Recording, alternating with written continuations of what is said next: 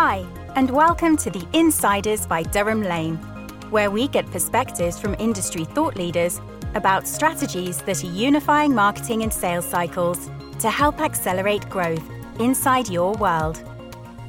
Simon and I were joined by Jason Harvey from Zebra Technologies for this episode of The Insiders. During our discussion, Jason shared the cultural shift that is necessary to move from a product-focused to solution selling-based approach. We loved the be curious attitude Zebra has adopted. We also discussed how it's important not to overwhelm your buyers or your sellers. Small shifts can make big differences. Win-loss analysis, account classification, market transformation. If you're interested in any or all of these, listen on. As always, I hope you enjoy the discussion. Hello and welcome to The Insiders by Durham Lane, an industry podcast giving you the inside track on all things B2B sales and marketing. I'm your host, Simon Hazeldine. I'm an author, sales expert and keynote speaker on all things sales and negotiation. I'm joined by my co-host, the CCO and co-founder of Durham Lane, Richard Lane. Richard, it's great to be back with you for another Insiders episode. Do you want to tell us a little bit more about Durham Lane before you introduce our guest, please? Sure, and hi Simon, great to be back in the Insiders podcast studio. Durham Lane, very quickly, we're an integrated sales and marketing agency. We're in the business of helping our customers create always-on channels of meaningful and well-qualified sales opportunities the business development teams love to close. I'm particularly fascinated by that link between MQL and SQL and making sure that that works well for our enterprise customers. Thrilled to be joined today by Jason Harvey. Jason is VP Solution Sales for Zebra Technologies. I know from the pre-conversation we've had, we're in for a great episode today of The Insiders. So Simon, to get us started, I'm going to hand it back to you.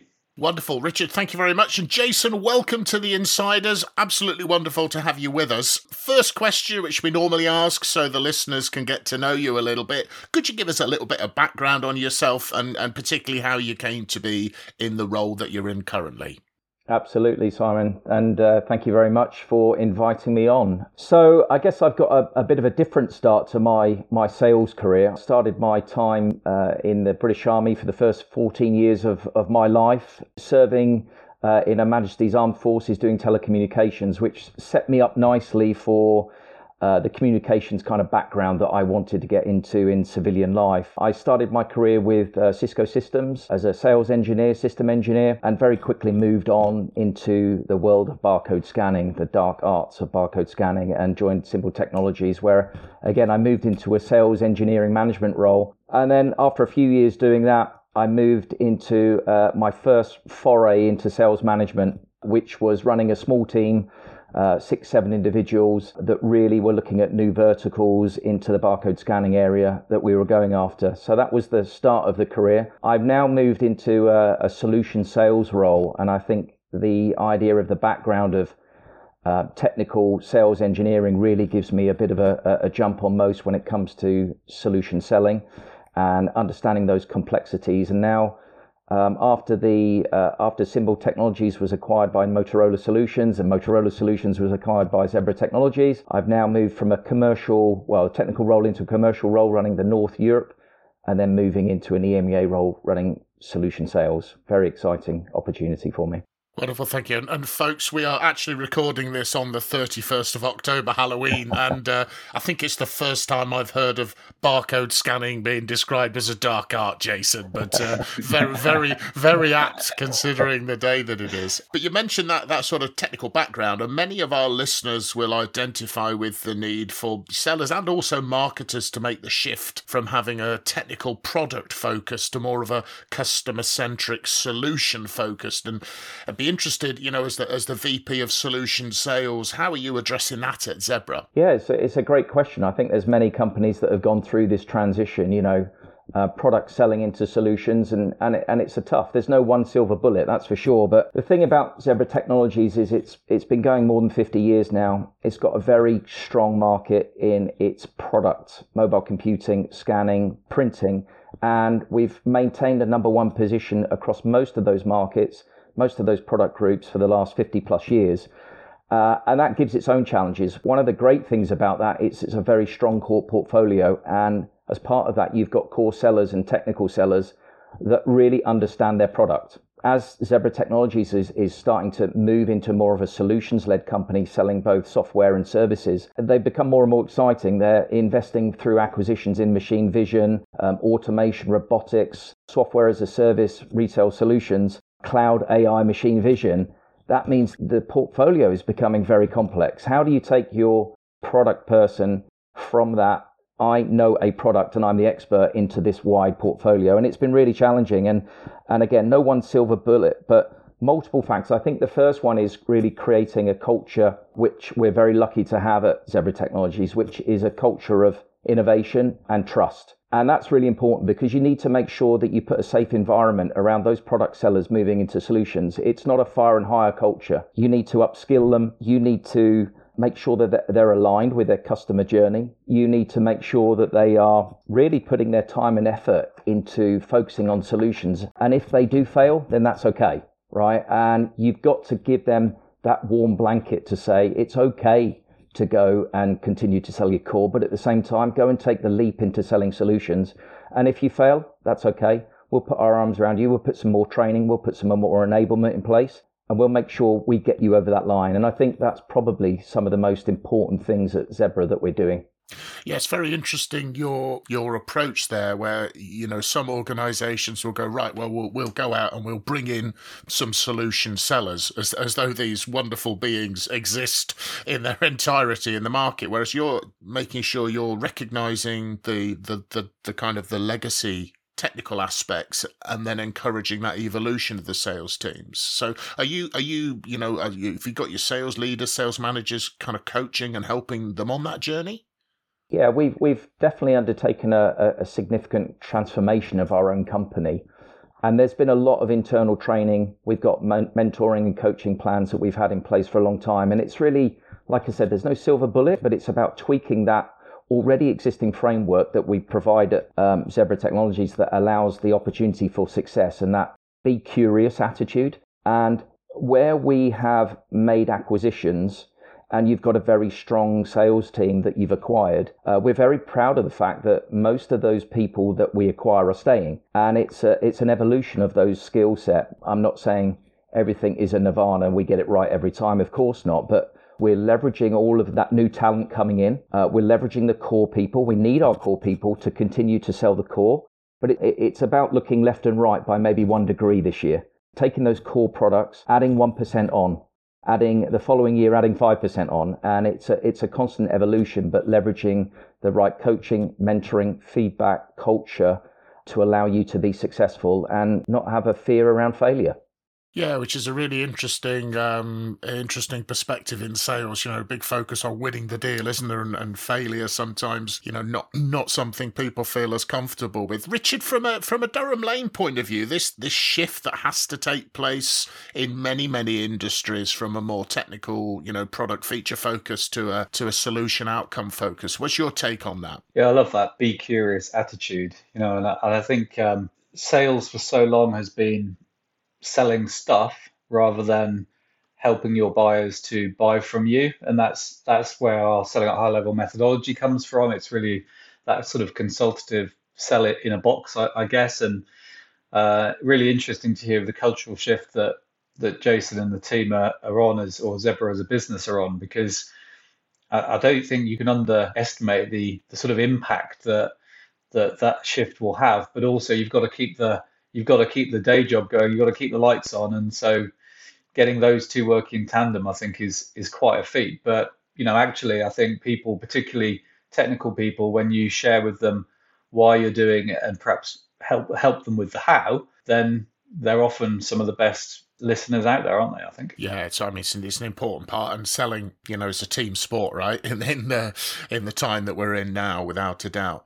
And Jason, you mentioned at Zebra, you've got a wide portfolio of products and services and solutions, and selling across a portfolio successfully is another one of those holy grail things that many organisations are aspiring to do successfully. How do you approach, for want of a better expression, portfolio selling as an organisation? Yeah, it's another hot topic.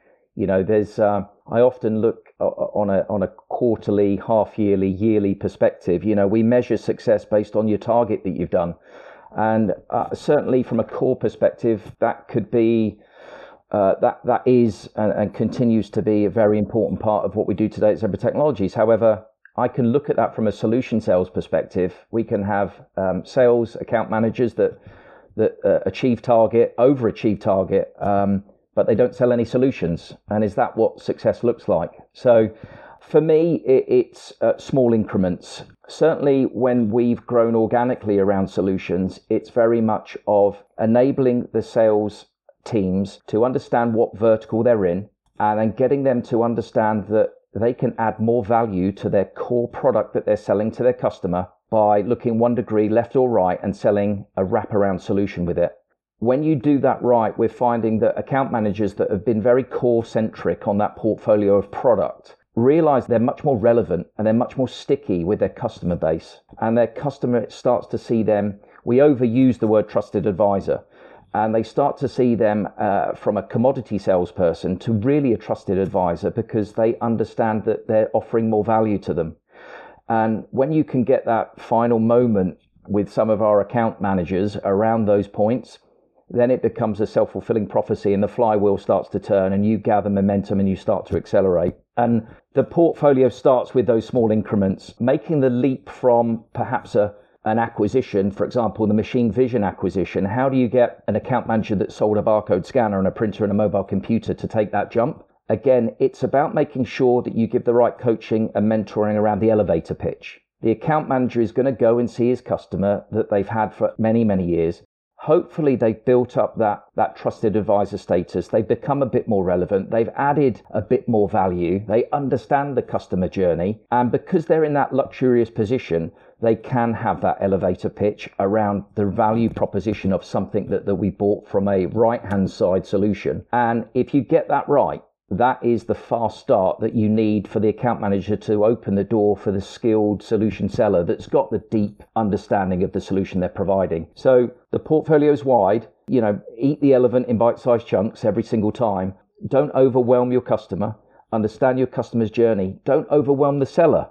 Get the seller to understand that he's not alone and he can bring in the solution specialist. And that's really how we're attacking it at Zebra today. So you're trying to sort of encourage and empower your sellers to have that initial conversation, sort of elevator pitch to grab the attention. And then for the deeper dive, then it's handed over to one of your specialists. Absolutely. And again, it's the fear of failure absolutely comes into it. You've got to do the right level of management inspection, and you have to have the right structure around account planning and a methodology that puts you in place to make sure from your account planning perspective, you understand the market, you understand your customer's journey, and you plant that seed with your seller that gives him the opportunity to go and add that value. And that's the challenge. Yeah, wonderful. I think it's a challenge many face, but clearly you're making those sort of incremental moves towards it, which I think seems to be a key theme in your kind of philosophy. I think with your portfolio, it's probably the same with, a number of my clients when they start talking to their customers about other parts of their portfolio. It's when the customer goes, I didn't know you did that. And it's just kind of like we assume our customers know our portfolio, and they don't. They often have us in a box. Correct. where they buy us from, and it's that education process, isn't it? Because they'd be delighted to talk to us about other solutions. One of the things I often say is Zebra's the best kept secret. We can be selling a printer and a wristband into healthcare, and we have done for many, many years. And sometimes when you speak to them about some of our asset tracking software and our software that drives workforce automation and efficiency and productivity, they look at me and go, wow, why didn't you come and speak to us about that? And this kind of dovetails into the questions around getting your marketing right. So it becomes very important from that perspective too. Yeah, that's a customer saying, why haven't you told me about this? I'd really like to buy it, right? I think it's selective perception as well, isn't it, though, Simon, Jason? Because, I always share the story where in our old logo, we used to have 3 services that we offered it actually underneath the name of our company. And I would forever be getting people saying, well, I didn't know you did that. And I was saying, well, every order form, every statement of work, every invoice that you've received has had it on the top right-hand corner. But actually people only see what they expect to see typically, don't they? Exactly. Yeah, and it's not the customer's job to work out what we offer, right? Exactly. So that's definitely our job. And Jason, in our pre-interview, you mentioned your go-to-market transformation, the changes you want to be making there. So how do you see marketing and sales contributing to that? It's a good point. And what we're definitely seeing is our customers are changing. The solutions that we sell are changing. The world is changing, especially after the last few years about the crazy explosion of e-commerce. So we've got to make sure that we change our messaging. Much more of the sales is online. Much more of the sales is video focused. And sometimes you've got to make sure that you get your message and the value proposition message very succinct. Otherwise, you lose your customer. But what we're doing with marketing is making sure we've got a great marketing team across the EMEA and the globe. And we're making sure that we get our vertical messaging right, and especially around the digitization of those messaging. We're finding more and more of our customers go online and they do their research before they even speak to anybody. And if that message is not clear and it's not succinct and it's too complex, then quite often you don't receive that inbound call, or the sell is much longer. And in order to make that very succinct, you've got to make sure that your marketing messaging is really on point. And I think at Zebra we've worked very hard around verticalizing those messages, because the message isn't a horizontal message across the board. Clearly, Zebra is an asset intelligence company, really driving assets and employees and keeping track of those things in the enterprise and doing that real time at the edge where work gets done. And that's your horizontal message, but you've got to make sure that you go back up and go, how is that meaningful for me in healthcare or pharmaceutical or retail or manufacturing? And those are the things that we've worked very hard on making sure we get right. Yeah, I mean, I think we've mentioned a few times on the Insiders, and the research is a little bit old now. The CEB research that average B2B buyers for 57% of the way through their buying process before they want to engage with the seller. I'm sure it's probably even further on now. So it's interesting to hear you talk about how you've really got to be there when they're researching. Zebra's got to be present and relevant to them at that early research stage of the customer's buying process, rather than necessarily our selling process. And I know you've got many thousand channel partners. So I'd be interested, how do you manage your channel partner relationships as part of that? Some of our listeners will have a direct approach, others will be going via the channel. So I'd be interested to get your perspective on managing that relationship. Yeah, channel partners are really the lifeblood of Zebra Technologies. I think more than 90+% of our business goes through channel partners. So it's a big part of what we do today. I think from my perspective, you've got to have the table stakes. You've got to make sure that you've got a great partner plan, award-winning partner plan. If that's great. But which allows you, a landing page, the ability to, have train and information at the hand, change marketing and add their logos and all of those kind of things. They're table stakes. But I think what you've got to have an ethos around is making sure your channel account managers with the sales engineers sit down with the channel partners and really understand the channel partners' business. Where are they looking to expand and grow? And how can we be relevant to those channel partners in helping them drive more profitability for their business using our products and portfolio of solutions? And that starts with making sure that you've got a great business plan, and it's got to be clear, succinct. You've got to set marketing targets. You've got to be able to measure results, and you've got to have the channel partners willing to not just share their pipeline, but share their success. You've got to understand if they're not being successful, why are they not being successful? And you've got to do something about that. And that's measuring win, loss, having regular quarterly business reviews with them. You want to get out of this mentality that you're going to see a channel partner and you have a nice cup of tea and a biscuit. It's got to be for a purpose. It's got to be for a reason. There's got to be real driven outcomes.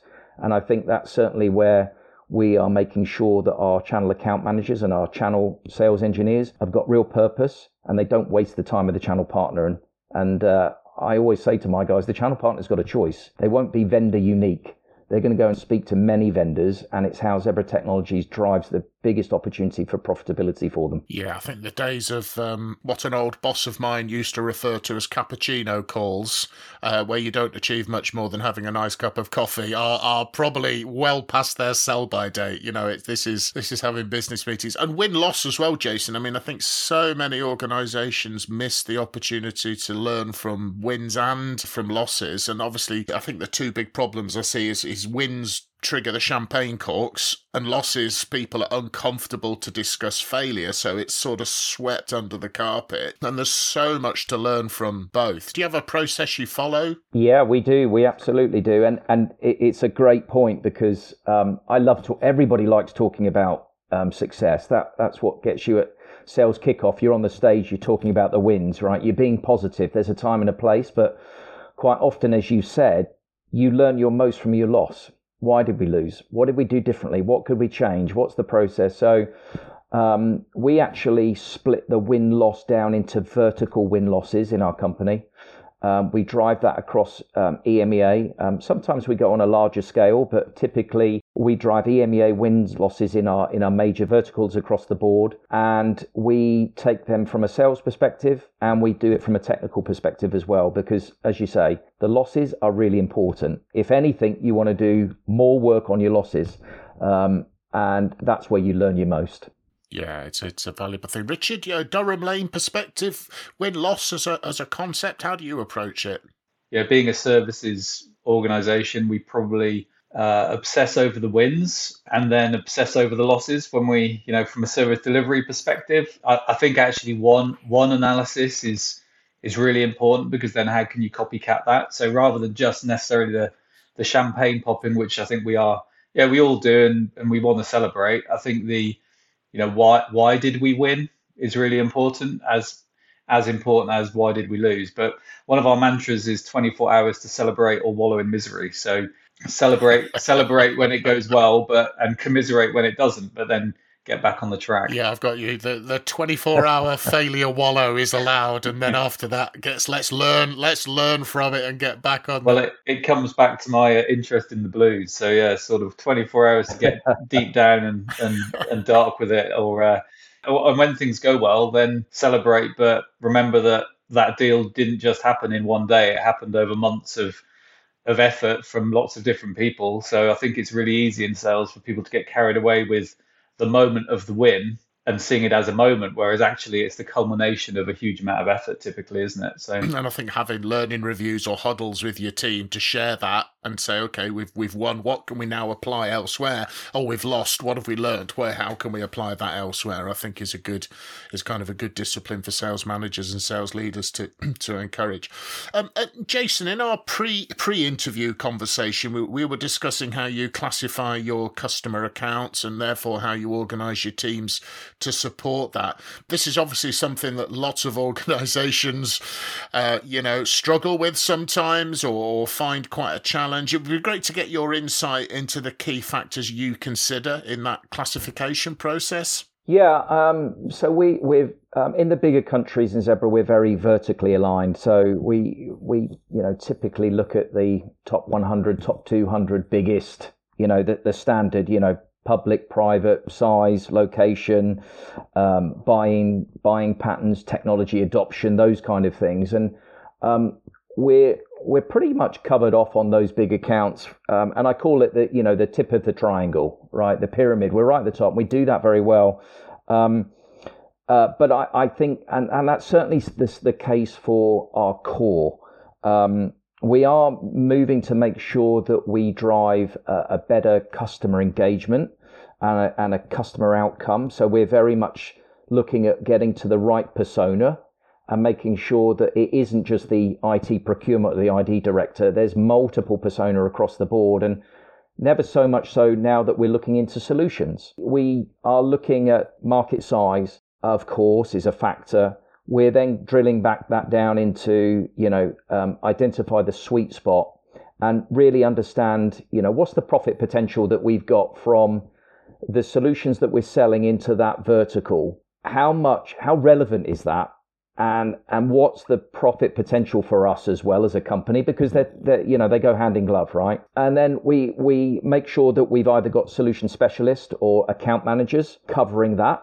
And then we need scale. You want to win the big accounts, of course you do, but to get that consistent growth, sometimes the solution sales are very long. They're 18 months plus. Sometimes they're not as consistent as you would like. There's no linearity to them. And therefore, you want to make sure that you've got the scale. So we can sometimes go, let's go and have a look at a customer that is white space. And we leverage our marketing teams with ABM, with deeper dives from a marketing standpoint to augment sales.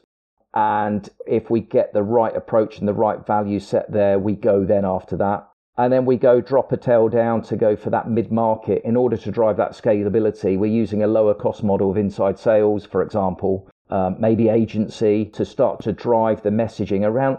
I talked about the solution. Sometimes you've got to plant the seed and get that messaging right. And it can take a sales motion of more than 12 months. And you don't want to be using your expensive resources to foster that relationship over 12 months. There's other tools to do that. And again, we use that high-touch account manager, the channel account manager, with marketing hand in glove to make sure that we've got a resource model to focus on the small, mid, longer-term opportunities. But hopefully, if you get that right, today's gravy is the long-term gravy as well, and you're just building that constant pipeline of opportunity. Yeah, so you've got that current and also future focus in your approach of looking at this, which I think, it's really important. My experience is the current big customer base seems to occupy attention, but who's going to be the customer base in the future moving forwards? And I think and resourcing appropriately can be a challenge. But so thank you ever so much for sharing your insight. So Richard, I'm going to hand to you. Give us your usual pithy summary of the key points from our conversation, please. My writing is particularly bad today, Simon, for some reason. But yeah, well, I think sort of key points really, I love the beginning of this episode talking to Jason about his background. And I think that's really come through in terms of your sort of tech background, but then into product and then the shift to solution. And you talked about a cultural shift, safe environment, upskill, so support your people properly, and then get aligned with your customers and develop and foster that be curious attitude. So nice little takeaway for anyone listening to think about how do they shift their organization. I talk about left and right and up and down, Jason, and you've talked left to right a couple of times, sort of the 1%, the 5% shift. Don't try and boil the ocean, but just look at what else, where else, how else might we do things that support our customers effectively. So that was really interesting. And I also really, I can relate this to what we're doing, but you really linked it to vertical. You've said that a lot of times. So why is that important? Well, it's about the world of your customer and the pains they're feeling rather than what you're trying to sell to them, I would suggest. We talked, as we often do, about the world is changing and the buyer is finding information digitally online. We've got to put ourselves in the places they go and we've got to be relevant. You talked about making it relevant and being present, which I thought summed that up really nicely. And we spent some time, which I think our listeners will really enjoy, around that account planning piece. And it's probably fair to say, massive generalization, but no one plans enough. We're probably all guilty of not planning as effectively as we could do. And so that one loss analysis, again, looking at that on a vertical basis, being purposeful of our engagement, and then classifying our customers and really thinking about what is the best sales motion to draw them into the funnel at some point. And we've only touched very briefly at the end there, but that really comes down to where Durham Lane spends its time, which is that link between marketing and sales. And I often refer to us as being the middleware that connects the two, but it sounds like you've got a machine there that's operating nicely and is working both from an ABM perspective, a high touch motion, and then using your solution salespeople who have all of that experience and the attitude of curiosity to then hopefully convert some of those bigger customers into long-term partners. So I think lots to take away for people, hopefully at a very practical level. So thank you, Jason. It's been amazing. You're welcome. Yeah, wonderful, Jason. But we do have one final question for you, which some of our guests tell us is the hardest question we ask. We're building the Insiders Spotify playlist, and we're asking every guest to choose a song which we will add to the playlist. Sounds like Rich has got a little bit of blues on there for his loss review moments, his 24 hours. But Jason, what would be your chosen song? Well, it's a good one because I've just come back from climbing one of the highest mountain in North America, which is Denali. With a group of a team from Zebra, and it's a tough mountain, and there's some really tough times in there. I guess a little bit like sales, but one of the things that I used to put on my playlist was something that would get me up that ice wall. Something that could keep me going and keep me motivated. So it's a relatively fast pace, and it's a song called A Town Called Malice by The Jam. I used to put that on, and that would certainly get the heartbeat going, the mind racing, and it got me to the top. Fantastic. Well, there's a good high-paced choice, folks, for your motivational track. Yeah, that is a fantastic song by a great band. Excellent choice. So wonderful, Jason. Thank you ever so much for joining us on this episode of The Insiders by Durham Lane. Thank you to my co-host, Richard, and thank you for listening in, folks. And please remember to subscribe to The Insiders podcast on your preferred podcasting site to be notified of new episodes. We've got some fantastic guests coming up for you, and visit durhamlane.com to learn more about selling at a higher level. In the meantime, we'd just like to wish you every success with all of your sales and marketing efforts, folks. The Insiders by Durham Lane. Subscribe today to never miss an episode.